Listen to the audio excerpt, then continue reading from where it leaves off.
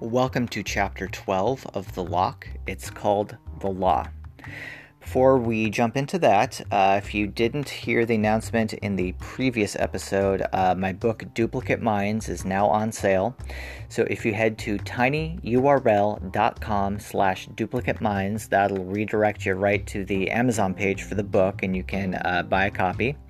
Also, do you like audiobooks? Well, if you head to audibletrial.com/thelock, you can sign up for a free 30-day trial of Audible and get a free audiobook that's yours to keep even after the trial ends. And I get a commission if you go through that URL, and so it's a good way to get a free audiobook and also help support this podcast. So again, that URL is audibletrial.com/thelock. And remember, you can always read along or even read ahead on Wattpad. The URL for that is tinyurl.com/wattpadthelock. And without further ado, let's jump into Chapter 12.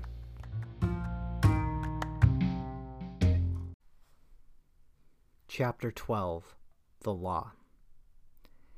Gabriel wandered around town, sipping his stolen gin straight out of the bottle and searching for a place to plant himself for the night. He sauntered into a city park and plunked himself down on the bottom end of a teeter-totter. The wind whipped against his body, penetrating his jacket and forcing a chill through his body. He took an extra long gulp of the gin. He knew alcohol didn't raise one's body temperature. It actually lowered it, and the sensation of warmth was an illusion. But in his current state, that was good enough. I'm pathetic. He knew he was being ridiculous, getting hung up on his first truly serious girlfriend. As the saying goes, there's plenty of fish in the sea. But he didn't want quantity. He wanted quality. He wanted Emma. And Nate had her, not him. Nate. As much as Gabriel was loath to admit it, he seemed like a good guy. He was nice, hospitable, and it seemed like he genuinely cared a great deal for Emma, perhaps almost as much as Gabriel did. He worked in what Gabriel considered a douchey profession, but at least it was a stable one. Nate could provide for Emma in a way Gabriel never could. Why would Emma ever want to be with the type of guy who would be sitting on a piece of children's playground equipment late at night guzzling down a bottle of gin? He couldn't stay here. He had to go somewhere else. Anywhere else. As far from Emma as he could get. He stood and stumbled away, out of the park and down the street. He couldn't walk straight, and for some reason he found it funny. He started singing Johnny Cash's I Walk the Line, and giggling between sips from the gin bottle. Suddenly, out of nowhere, sirens screeched and flashing blue and red lights filled his vision. He couldn't tell where it was coming from. Disoriented, he tripped over an uneven seam in the sidewalk and dropped the bottle. It shattered, and the little bit of gin that was left trickled onto the ground. "Hello there," a voice boomed. "Having a fun night?" Gabriel looked up at the police officer, taking in his crisp blue uniform and shiny badge. "No, I am not," he said, his speech slurred. He laughed bitterly. "You don't know the half of it." The officer, a tall, fit man who looked to be in his late 30s, approached Gabriel, shining a bright light into his eyes. "Ow, shut that off," Gabriel shouted, bringing his arms up to shield his face from the light. He took a few steps back, stumbling but narrowly avoiding a fall. The officer shined the light onto the shattered bottle, then back at Gabriel. "Have you been driving tonight, sir?" "Does it look like I have a car?" he snapped. "No need to get riled up. I'm just asking you a question." "I'm not getting riled up, and I don't need to answer your stupid questions." He stepped toward the officer aggressively and tripped. He stretched out his arms to break the fall he thought was coming, but instead of hitting the ground, his hands landed upon the officer's chest. The officer didn't take kindly to being pushed. He yanked on Gabriel's backpack, pulled it off, and threw it to the ground. He grabbed Gabriel's arms and pinned them to his back. "You just assaulted an officer of the law." He retrieved a pair of handcuffs from his belt and secured them to Gabriel's wrists. "Looks like you're going to be sobering up in jail." "What? You can't arrest me. It was an accident. Ow, you're hurting me." The officer pushed him toward his squad car. He opened the door to the back seat and shoved Gabriel inside, then slammed the door shut. A moment later, the driver's side door opened as the officer slid in behind the wheel. "Hey," Gabriel called out, "where's my backpack?" The officer threw the backpack onto the passenger seat. "Don't worry, you'll get it back when you're released." Gabriel shook with rage. How dare this pig put him in handcuffs and haul him off for something that was clearly an accident? But he knew at this point there was nothing he could say or do to rectify the unfortunate situation he found himself in. The officer pulled onto the road. As the car moved, Gabriel found himself getting carsick.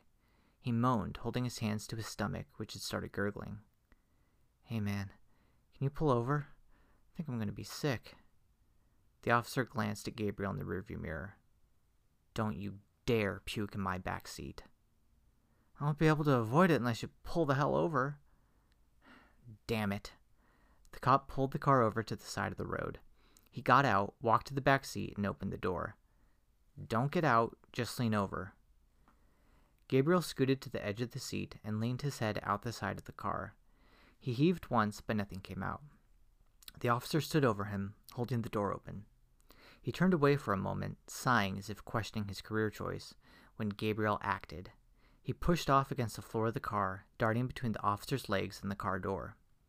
"Hey!" the officer shouted. He spun around and reached out for his fleeing captive, but came away empty-handed. Gabriel had already sprinted away and was speeding toward a nearby parking lot as fast as his legs would go. He looked ridiculous, running off with his hands cuffed behind his back, but he didn't care. He couldn't let the officer apprehend him again. It simply was not an option. He was still drunk, but the adrenaline pumping through his veins had at least partly sobered him. He shook his head back and forth, searching for a means of escape from the officer's pursuit. That is, if the officer even was pursuing him. He didn't dare look back to check. He ran through the parking lot and considered hiding behind one of the cars, but if the cop was hot on his tail, hiding wouldn't do any good. He ran across the street into someone's yard. There was a small shed, and as he approached it, he prayed it was unlocked. He had to back up to it and reach for the handle with one of his handcuffed hands, which gave him an opportunity to see if the cop was on his tail. He wasn't. Just as he was letting out a sigh of relief, he grabbed the shed's handle and turned it. The door was unlocked, and he pulled it open. He stepped inside, then backed up to the door and pulled it closed. The shed was full of tools, and he had difficulty fitting into the cramped space.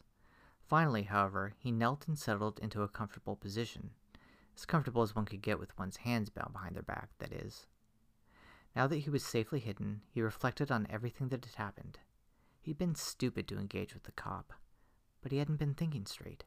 He'd been distraught over seeing Emma and her new lover, and the alcohol had only exacerbated the emotional turmoil. Thankfully, he'd gotten away, and he was now safe and sound with everything. His backpack! The realization came upon him like a smack in the face. He had forgotten his backpack in the cop car. Everything he owned was in there. His clothes, his journals, his copy of the Jungle Book, and the money? No, the money was still in his jacket pocket. Unless it had fallen out, but he didn't think it had. He wouldn't be able to check until he got out of these cuffs. And the key, surely the key was still nestled in his pocket. If it wasn't, he was doomed. His heart raced and a pit formed in his stomach. He was awake for nearly an hour, but finally the alcohol in his system overwhelmed him, and he drifted off into a fitful sleep.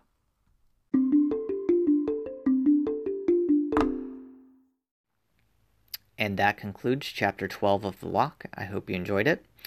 Just a reminder, if you head to my website, stephenweibel.com, and click on free stuff, you can sign up for my email list, and I will send you a free book straight to your inbox. Thanks, and see you next week.